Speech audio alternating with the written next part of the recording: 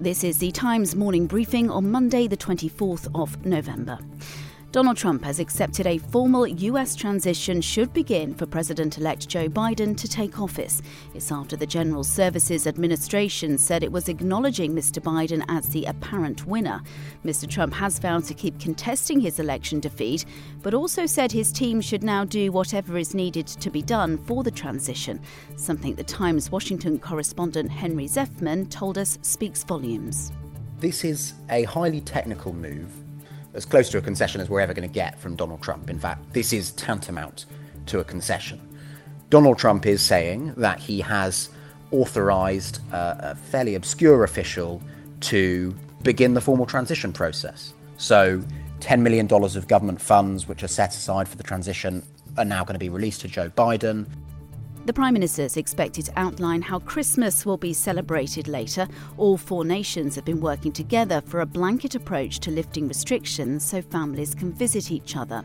This could see several households being allowed to meet in a temporary bubble over 5 days of the festivities.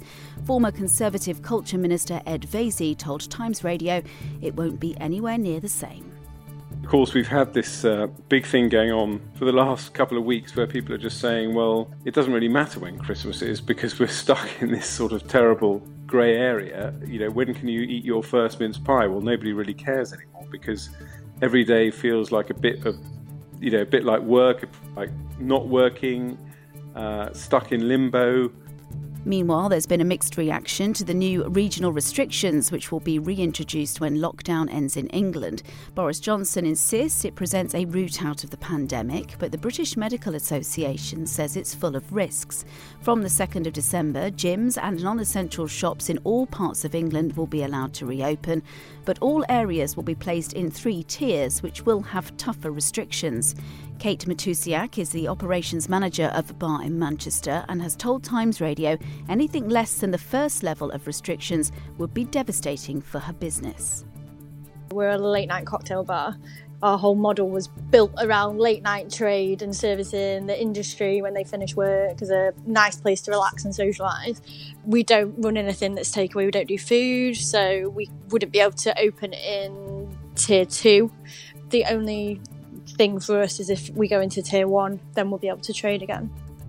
The travel industry has welcomed government plans which would allow travellers in England to reduce their quarantine period by more than half. Self-isolation could be cut to 5 days if people return a negative coronavirus test, which they would have to pay for. The rules will come into force from the 15th of December, and the tests from private firms will cost between £65 and £120. And members of the bands Radiohead and Elbow will tell MPs this morning how streaming services are affecting the music industry. The Department for Digital, Culture, Media and Sport is looking into concerns that artists can be paid as little as 13% of the income generated by the online giants. You can hear more on these stories throughout the day on Times Radio.